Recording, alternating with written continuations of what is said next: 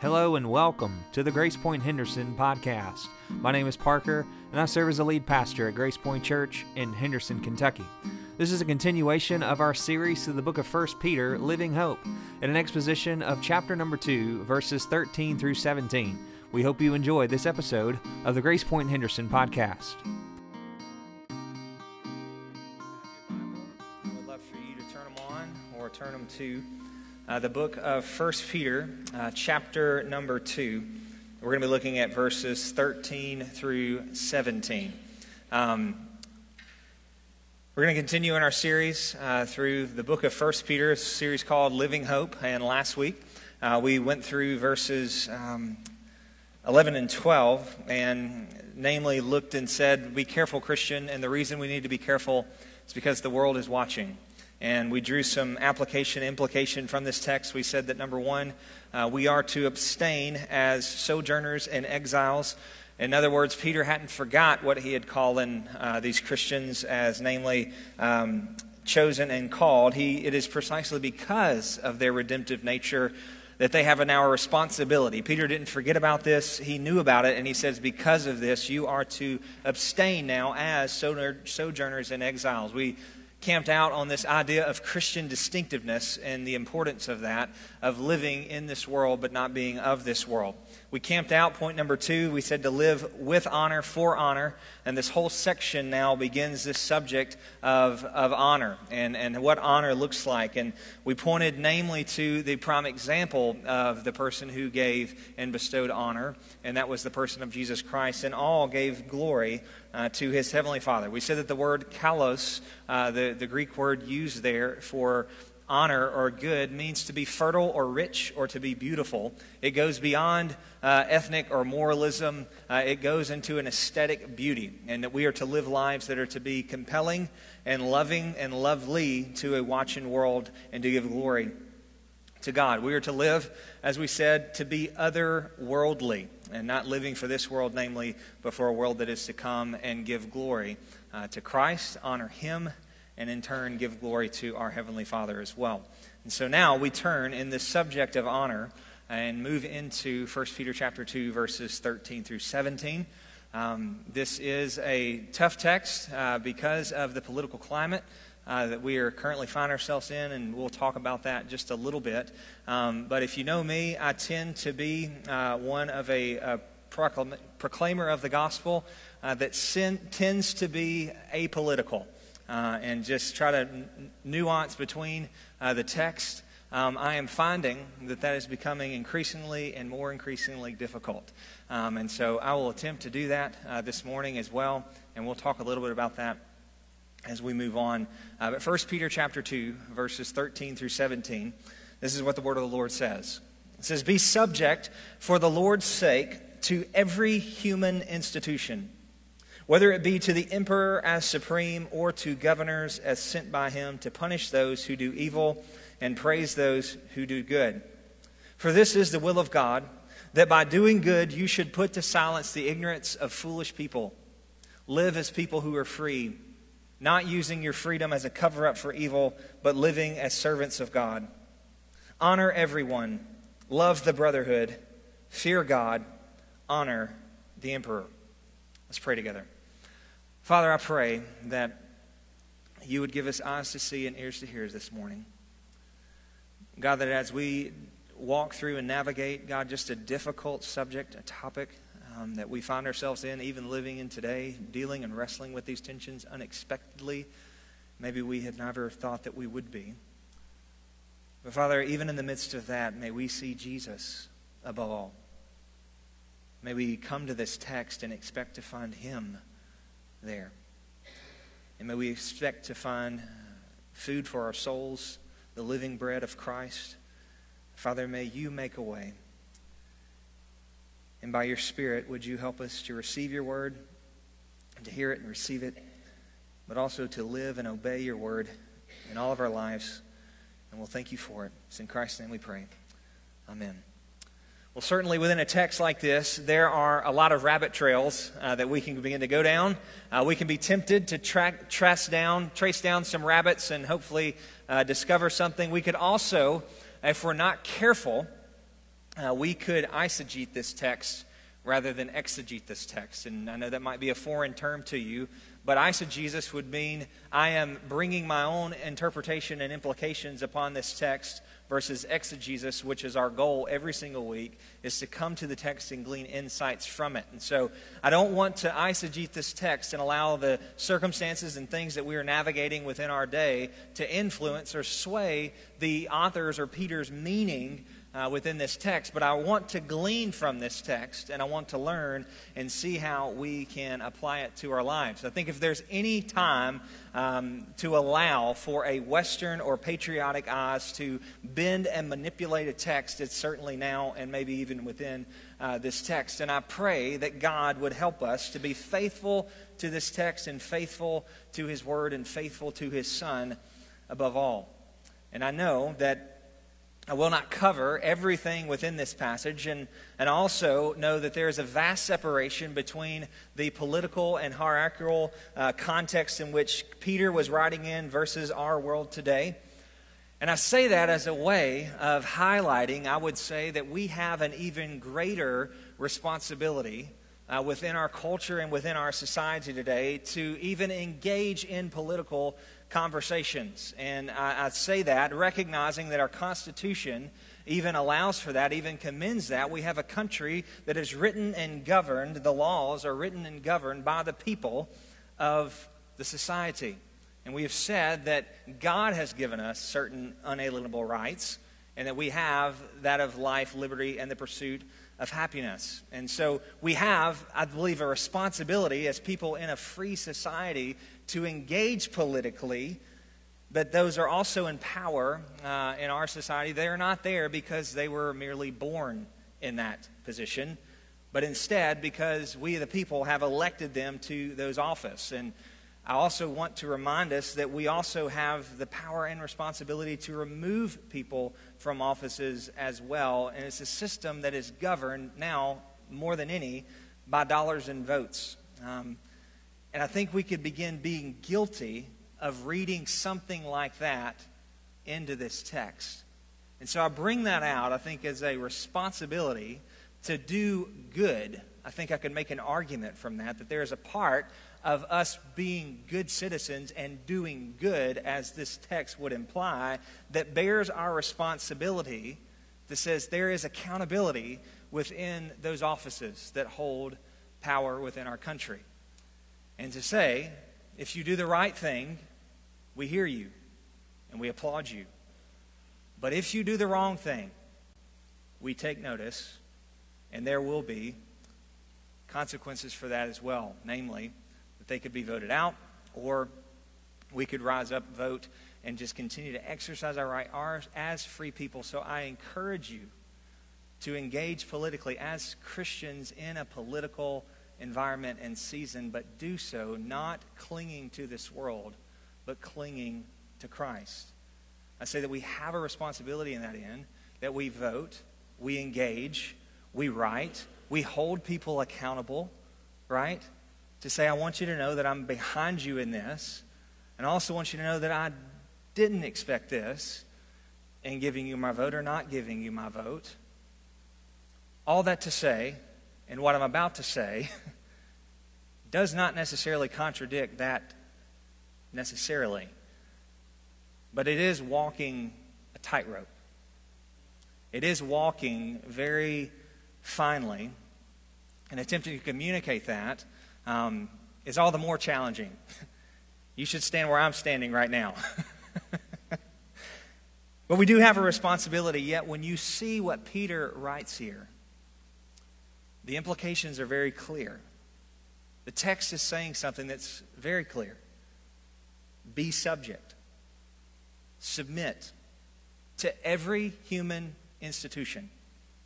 Literally to every creation or person. And the word submit, the word subject there, means just that. It means to submit.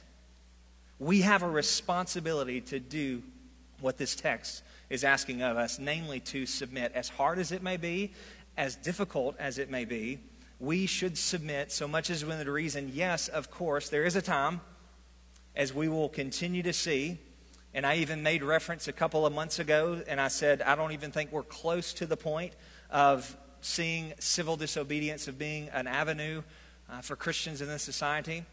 The narrative continues to unfold and unpack, and I think we are getting closer and closer and closer to that in our society.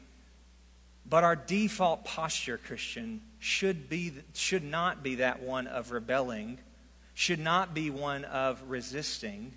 But Peter says it's very clear. You are to submit. And there are instances when we cannot submit. In short, those are when we are forced to ask to disobey our Lord and His commands. But Peter never implies or assumes integrity within the office of emperor or governor. But nonetheless, he still calls Christians to respond in such a way to them that is honoring to them.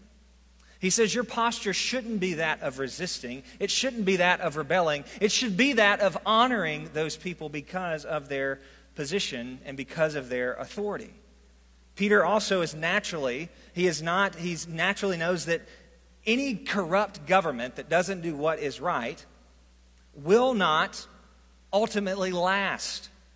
They will also give an account unto the Lord because the Lord has established it in that way.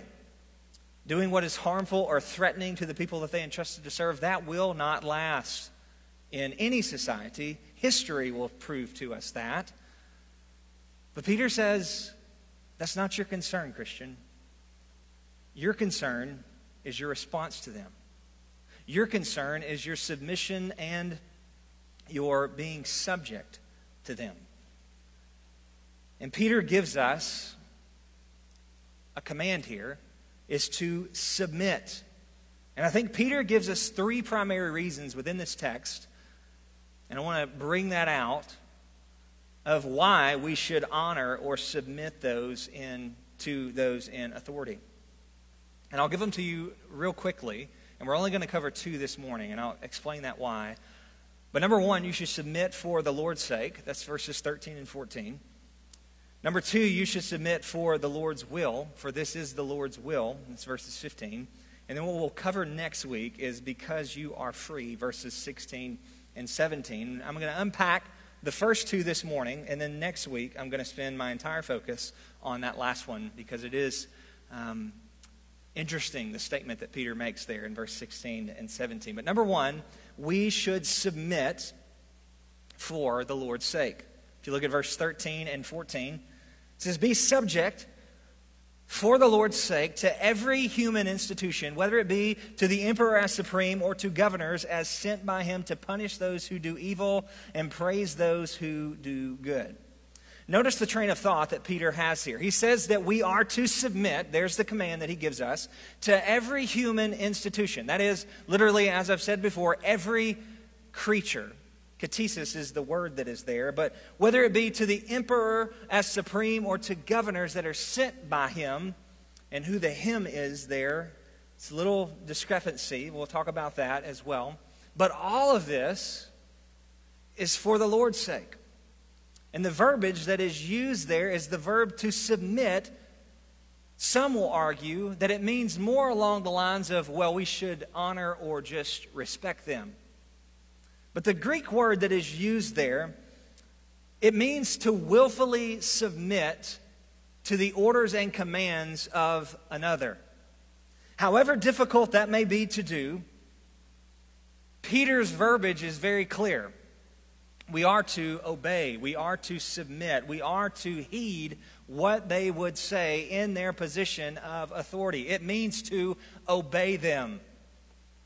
And anyone that tries to say otherwise is going to have a difficult time navigating what Peter says just a few verses later when he uses the same Greek word in 1 Peter chapter 3, talking about wives and submitting to their husbands.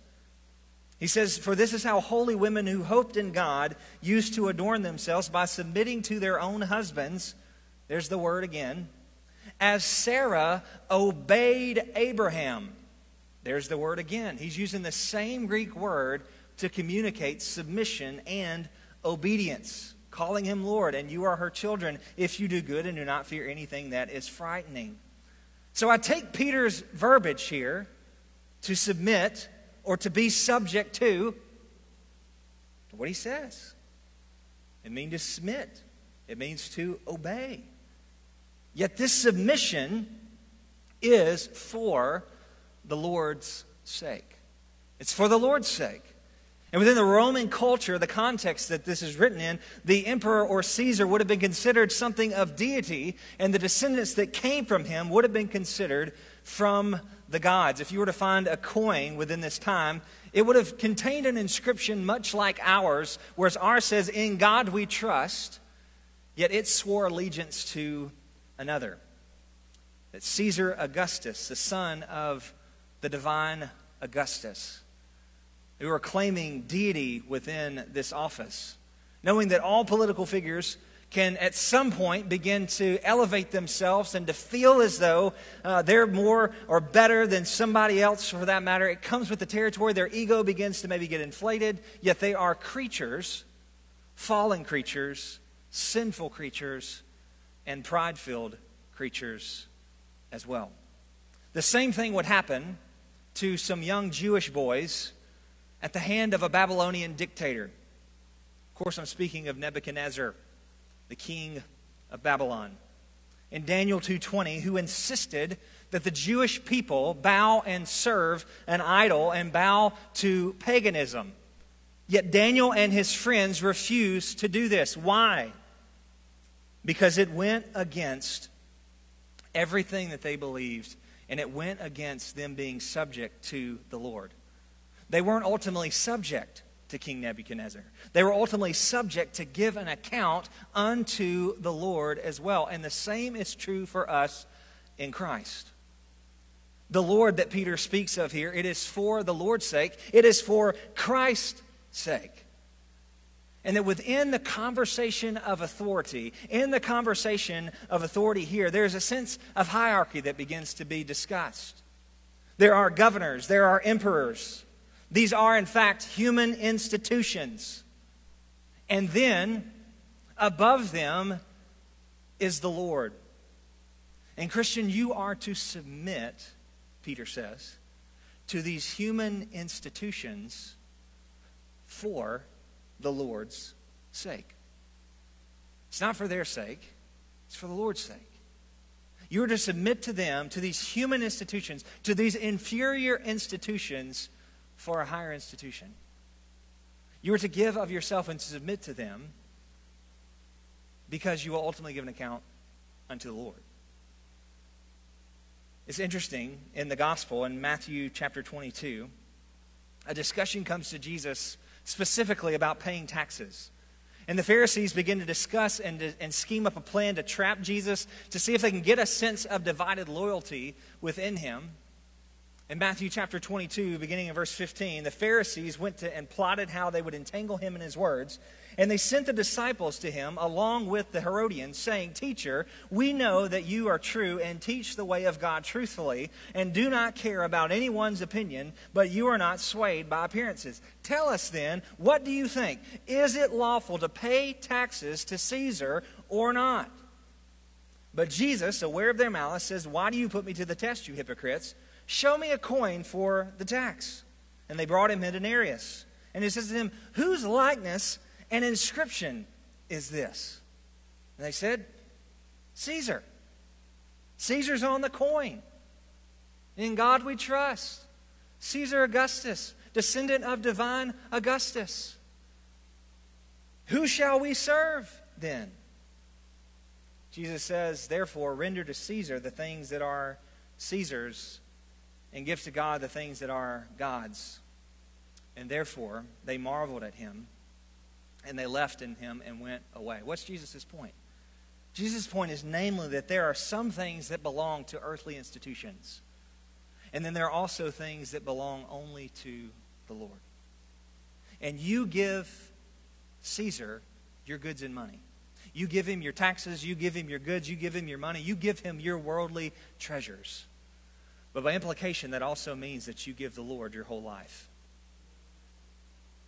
You give to these human institutions, but you cannot forsake God's institution because you are to submit for the Lord's sake.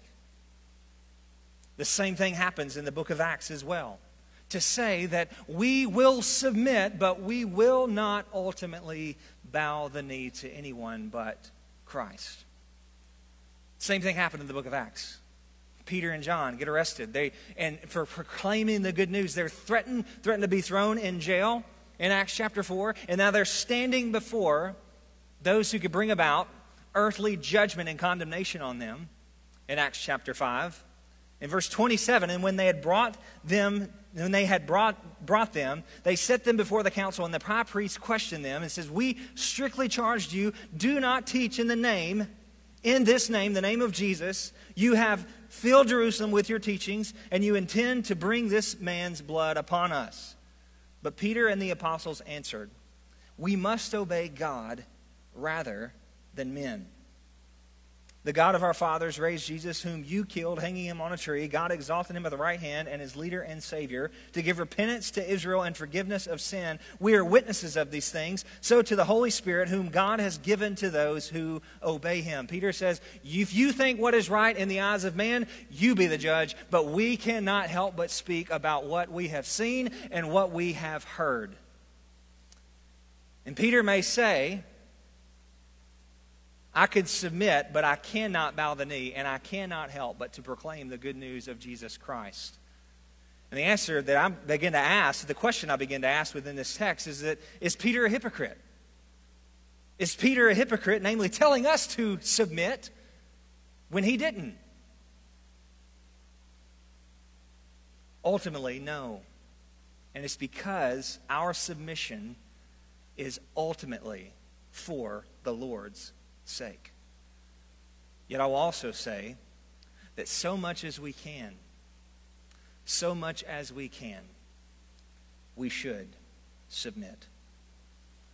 Peter goes on to say that the design within authority is not necessarily a bad thing. Look at what he says in verse 14. "Or to the governors sent by him to punish those who do evil and to praise those who do good." There's a little bit of ambiguity about whom him is referring to. Is it to the emperor or is it to the Lord? Contextually, it seems to be the emperor, but nonetheless, we know that from Scripture that the Lord is sovereign over all leaders. Flip over to Romans chapter 13. I want you to see this within this text. It's a good text in bringing harmony within 1 Peter and showing how the text in the Bible unpacks our response to those in authority over us. Romans chapter 13, verses 1 through 4.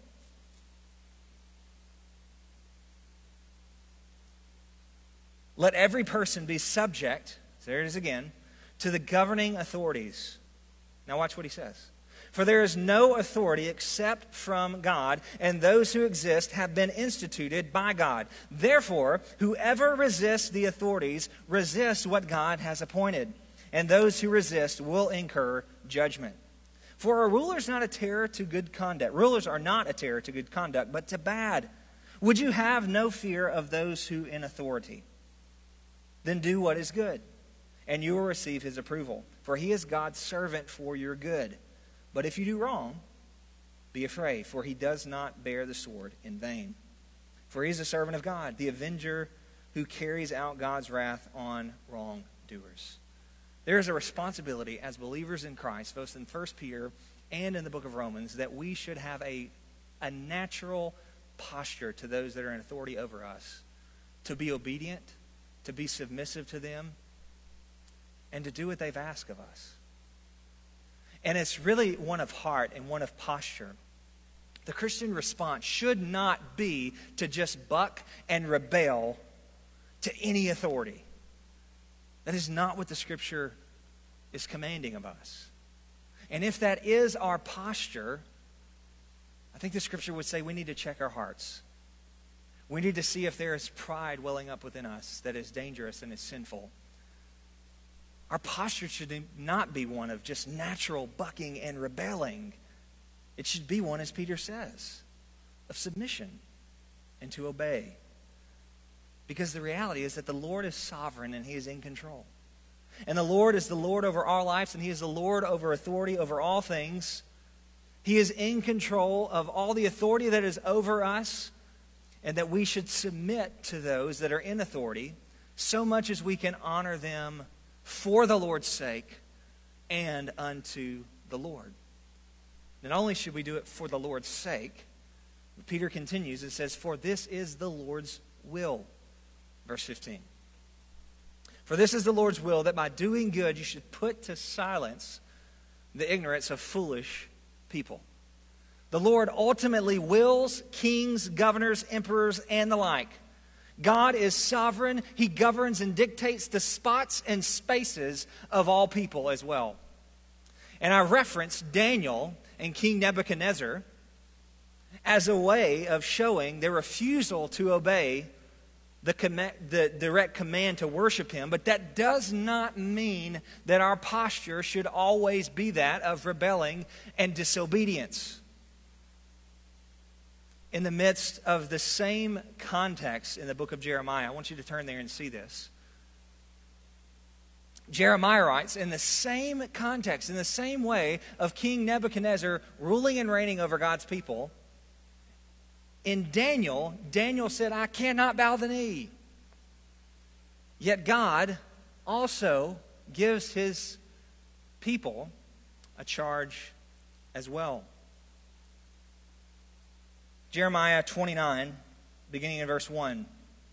These are the words of the letter that Jeremiah the prophet sent from Jerusalem to the surviving elders of the exiles, to the priests, the prophets, and all the people whom Nebuchadnezzar had taken into exile from Jerusalem to Babylon. This was after King Jeconiah, the queen mother, the eunuchs, the officials of Jerusalem, the craftsmen, and the metalworkers had departed from Jerusalem. This letter was sent by the hands of Elishiah, the son of Japheth, and Gemariah, and the son of Hilkiah, who Zedekiah, that's a tongue twister there, all of those words together, king of Judah, sent to Babylon, to Nebuchadnezzar, king of Babylon. And it said this, this says the Lord of hosts, the God of Israel, to whom all exiles I have sent into exile. From Jerusalem to Babylon. Don't miss what's happening within this text. God, in his providence, in his sovereignty, has sent his people into a foreign land under the leadership and authority of a pagan king. God did that. And he says that their response to that should be to, verse 5, build houses and live in them. Plant gardens and eat their produce. Take wives, have sons and daughters.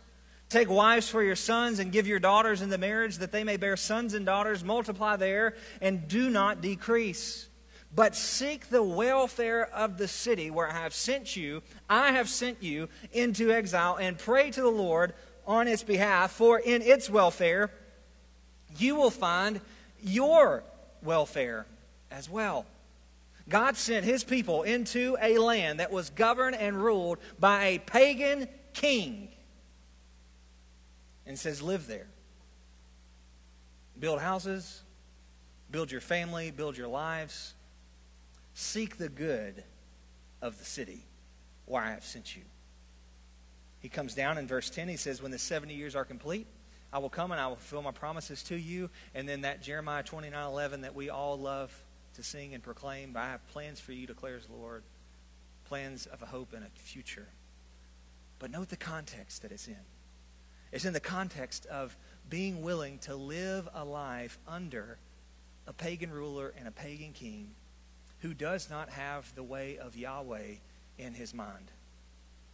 And God sends him there for his people to build lives and to build cities and to be the people in the midst, submitting, living under the authority of a pagan king. God didn't make a mistake when he sent them into that foreign land to serve under this pagan ruler. Instead, he is in control of it all, and he has called his followers to live distinct lives among the nations. And may the nations see and be captivated by the life and Christian distinctiveness of his people that are living for the good of their neighbor, that are seeking the prosperity of the city, that are loving and praying for those that are around them. They are to live and to see the city prosper and build. And that is Peter's point he is aiming to as well. Look at verse 15. For this is the will of God. What is the will of God? That by doing good, you should put to silence the ignorance of foolish people. Emperors and governors are to punish those who do evil and praise those who do good. But my people should be good. They should do good in their city. They should do good in their deeds and in their world. They should live honorable lives, verse 12, Peter says. They should live honorable lives among the Gentiles.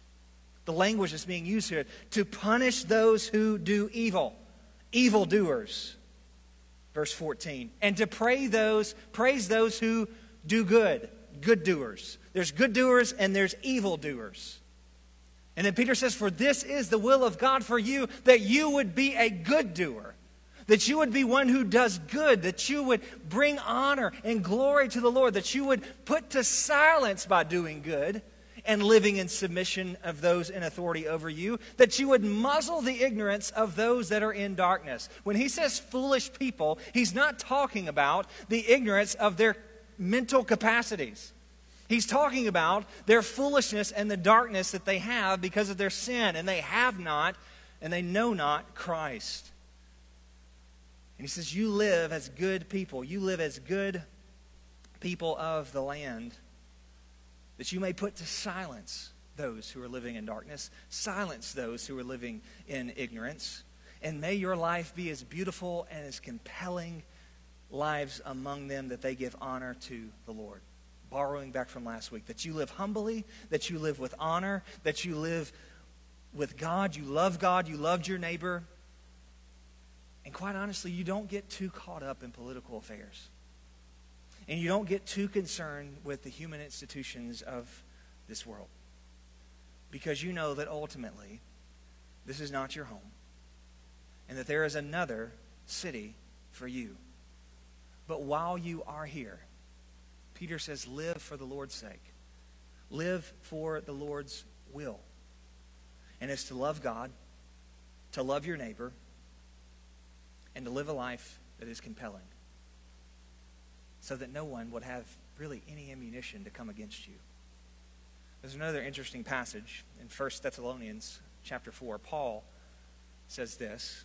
He says, but I urge you, brothers, do this more and more, and aspire to live quietly, to mind your own affairs, and to work with your hands as we instructed you, so that you may walk properly before outsiders and be dependent on no one. It's almost like the Apostle Paul, and I believe Peter is kind of making this argument, or at least suggesting this thing as well, that Christians in many respects are kind of just to fly below the radar as best as you can. And it's not because you don't have a voice, but it's because ultimately fulfilling God's commands on your life doesn't require that you have any notoriety, doesn't require that you make a name for yourself. Following the Lord's commands, you can do that by living a simple, quiet life and loving God and loving your neighbor. And you can live a distinct life by living quietly. That you honor God, that you honor your neighbor, and in doing that, you put to silence their arguments against you. For this is the will of God, Peter says, that you should put to silence the ignorance of foolish people. That we should seek to do good instead of seek to rebel. That the will of God for you is that you would do good, Christian. That your concern would be that of your actions would be compelling to the person and work of Jesus Christ. And that in an increasing hostile society where threats will continue to come against Christianity, and defying authority and resisting the power of authority, resulting, it will not earn any favors or make any friends. It will only allow and speed Christian persecution in our world. You've already seen enough that in one day you will be called to obey Christ more than the emperor. And in that day, when you say, I cannot bow the knee to a worldly institution, that will ultimately be the final straw. And Peter knows, and I think Paul knows this as well, you don't need to resist and rebel all the way long till you get to that point. Because there's going to come a point, there is going to come a breaking point where you have to say, I cannot obey you in that. And that worldly institution will not like it. And there will likely be consequences, there will likely be things that come against you. But Peter argues that you should live a good life. You should seek to do good. Don't just try to rub people the wrong way. Don't just try to buck and be a resistor to authority just to make a case in point. What point are you making? Peter says, no, seek to live lives that are honorable. And even doing that, Christian, look at verse 14. Even living good lives and keeping in good conduct among the Gentiles, they're still going to speak against you as evildoers. Christian, I promise you, you will not have to come up with a lot for accusations to be hurled at you. Even living honorable lives will do that. Peter says they're going to bring about accusations and speak evil against you. Articles being written right now, even within our country, that Christianity is perhaps dangerous for society and is harmful for society because it's too narrow-minded or closed-minded. And we're being unwilling to compromise on the Scripture. Rest assured, the day will continue to increase where we cannot bow the knee. Following the Lord and in following Him will ultimately lead. It will continue to that end. It will ultimately lead to suffering and persecution. And resisting and rebelling isn't helping matters along the way. Not that we fear that, but we seek to live quiet lives. We seek to honor the Lord. We seek the prosperity of our city and our land. We seek to do good. We don't seek to rebel against authority, but one day that authority will not like that we will not bow the knee. Scripture tells us that. History tells us that as well. There are examples of Christians, so to speak, bringing the fight and being in the wrong. You see this within the Crusades and bringing about opposition. They went looking for a fight, and it was a political campaign. But yet, there are instances where people who claim to know Christ and claim to believe in Him will do ungodly things in the name of Christ and ultimately misrepresent Christ. It was Pope Urban II that made the first call for the Crusades, and his call was this. He promised forgiveness and pardon for those who went and took back the Holy Land from the Muslims. A political campaign. He sought to make a name for Christianity and himself. He lived for this kingdom in that, and he was in the wrong. Yet there are also those who bear the name of Christ, who seek to honor Him, who seek to give Him allegiance and to live according to His word, and they don't want to resist authority. They want to obey as so much as they can. Yet time and time again throughout history, they were persecuted for their allegiance to Christ. That's all it's going to take, Christian. It's going to take your allegiance to Christ. Finally saying, for the Lord's sake, I cannot obey human institutions. It happened in Rome in AD 64, where Nero, more than likely, history would tell us, probably started a fire. And when he was questioned about it, blamed Christians. And started a statewide, maybe emperor-wide persecution for believers in Christ. Not because they defied authority, but because somebody was looking to get out of trouble, and he put the blame on somebody else who were seeking to do good in society. It happened in the 16th and 17th century with Puritans. Many of us are here in this room because of Christian persecution, of looking for a land to flee to so that they could be free to express and worship the Lord freely. And the Church of England in the 16th, 17th were threatening those who worship the Lord as they saw fit. It's because of persecution many of us are here, and it will continue to come. From Marxism and communism that's speaking an anti-gospel, and they want a form of Christianity that conforms to their form of Christianity. And when Christians rebel and say no, you have underground churches in places like China. You saw it in Romania as well in the 1950s and the 1960s. History tells us that those who seek to live a godly life, the Scripture tells us, you seek to live a godly life and you will be persecuted for it. The book of Revelation, all of it climaxing, working towards, going towards this end. Those who refuse to worship the beast, that is, those who refuse to bow the knee, were put to death and persecuted for it. Christian, I promise you, your allegiance to Christ will eventually be enough defiance to those in authority over you to do the exact opposite of what they were assumed to be doing in the first place. And instead of doing good to those who do good and evil to those who do evil, in that moment they will bring evil against those who are only seeking to do good. And Peter says, that's why you should seek to live a good life. And an honorable life. And so you're probably asking the question, much like I was, so what do I do? Do I lay down without a fight? Or do I engage to the end of patriotism?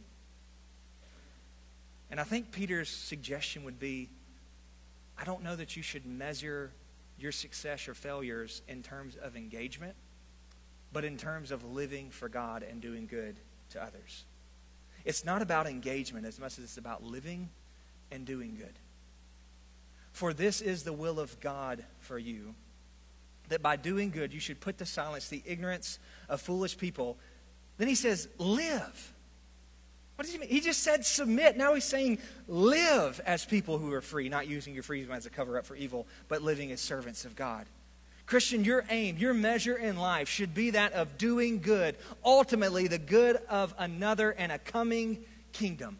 This is the example of our Lord and Savior Jesus Christ. It's interesting that the book of Acts, chapter 10, says this, that he went out into the land and he did good in all places that he went, healing all who were oppressed by the devil, for God was with him. This is the example of our Lord. It's the culmination of what Peter is aiming towards here. It says, if you do good, if you continue to do good, you will follow in the footsteps of your Savior as well. Look at 1 Peter, just a few verses later, where he's building to in all of this discussion. He says, but when you do good, and suffer for it. In other words, it is coming, Christian. If you just do good, it's coming.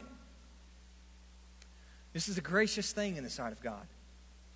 For to this you have been called, because Christ also suffered for you, leaving an example that you may follow in his steps. He committed no sin, nor was any deceit found in his mouth. When he was reviled, he did not revile in return. When he suffered, he did not threaten, but he continued entrusting himself to him who judges justly. And he who bore our sins in his body on the tree, that we might die to sin and live to righteousness, by his wounds you have been healed. For you were continually straying like sheep, but now you have returned to the shepherd and overseer of your souls. Jesus, living only for good, was persecuted, hated, and killed. All he ever did was live good. He lived for the love of his Lord and for the good of his neighbor. He lifted up the broken and oppressed. He said, render to Caesar what is Caesar, and to God what is God. He lived the life that you couldn't, never defying those in authority. And eventually, those whom he honored and loved and did good to sought him out to kill him, to crucify him. And it's interesting, the scene in the garden when the soldier comes to take Jesus away. And there he is in the garden, and it's Peter of all people that pulls the sword and begins to try to fight back. And Peter says, or the Lord says, don't fight. He says, put your sword down. Don't cling to your sword, Peter. Cling to your Savior. And when the fight comes, Christian, and it will come, you need to cling to Jesus, and you need to cling to your Savior more than you cling to some type of worldly sword to fight back in that moment. We cling to Jesus. And I'm praying. I'm very concerned. Yes. Things that are happening in our land, even now. If you saw, even on the news in California, a prominent pastor in California, John MacArthur, made a statement that says we will not continue not meeting in worship anymore. And they're defying the governor's orders in California. The governor suspended worship services for indefinitely. And John MacArthur and his church and his elders decided we can't do that. And the last that I saw, the local officials were threatening to shut down the power to the church. It's interesting. It's interesting what is happening in our land, in Nevada, where churches are told that they can't gather when casinos can open with 500 and 600 people in them. But churches are limited to 50 people. It's concerning what's going on. And I did not think or expect, and maybe it's not happening within our country. But Christian, I also knew that one day it would begin to come. And it may be sooner than I thought. But these are the types of things that will begin to push the envelope, that will push religious persecution to the forefront. And I promise you, you will not have to do much. What do you do? What's the solution when the church feels threat, or when the church feels slander, when the church feels they're speaking against us as evildoers in society? Christianity being deemed as hate speech and dangerous in the world. How do you combat that? Peter would combat it in this way. Do good, Christian. Continue to do good. Love the Lord. Love your neighbor. Advance the kingdom. Honor everyone. Continue to do good. I close with this in John 15. Jesus says, "This is my commandment, that you love one another as I have loved you. Greater love than no one is this, that he laid down his life for his friends. You are my friends if you do what I command you. No longer do I call you servants, for the servant does not know what the master is doing, but I have called you friends. For all that I have heard from my Father I made known to you. You did not choose me, but I chose you and appointed that you should go and bear fruit, and that your fruit should abide, so that whatever you ask in my Father's name, he will give to you. These things I command to you, so that you will love one another." We tend to measure societal and worldly success on the basis of political parties. Who's in office, who's not in office, who's calling the shots, as if what we're going to do is somehow loses favorability within society. We live in a nation that honestly we don't know what it's like not to have religious liberties. Our nation was built upon that. It was guided by those principles of religious liberty. But folks, the Lord's commands don't hang as dependent upon the laws of man. We must fulfill God's law to us. We don't need political opportunity or a rite of passage to accomplish what the Lord is asking for us. It doesn't matter who's in office or who's not in office. It matters how the Lord has called you to live, namely to love the Lord, to love your neighbor, and to seek the good of those around you. And that's exactly what Jesus did as well. He sought to love his neighbor, not by ascending to a worldly throne, but by laying his life down. He loved us. He loved you, even to his own death, seeking to do you good. He sought your good in that moment. He was aiming for your good and your reconciliation, your greatest need. Jesus was seeking that. And it wasn't by giving you a political favor or political goods or a political pardon. Jesus was securing for you instead an eternal pardon.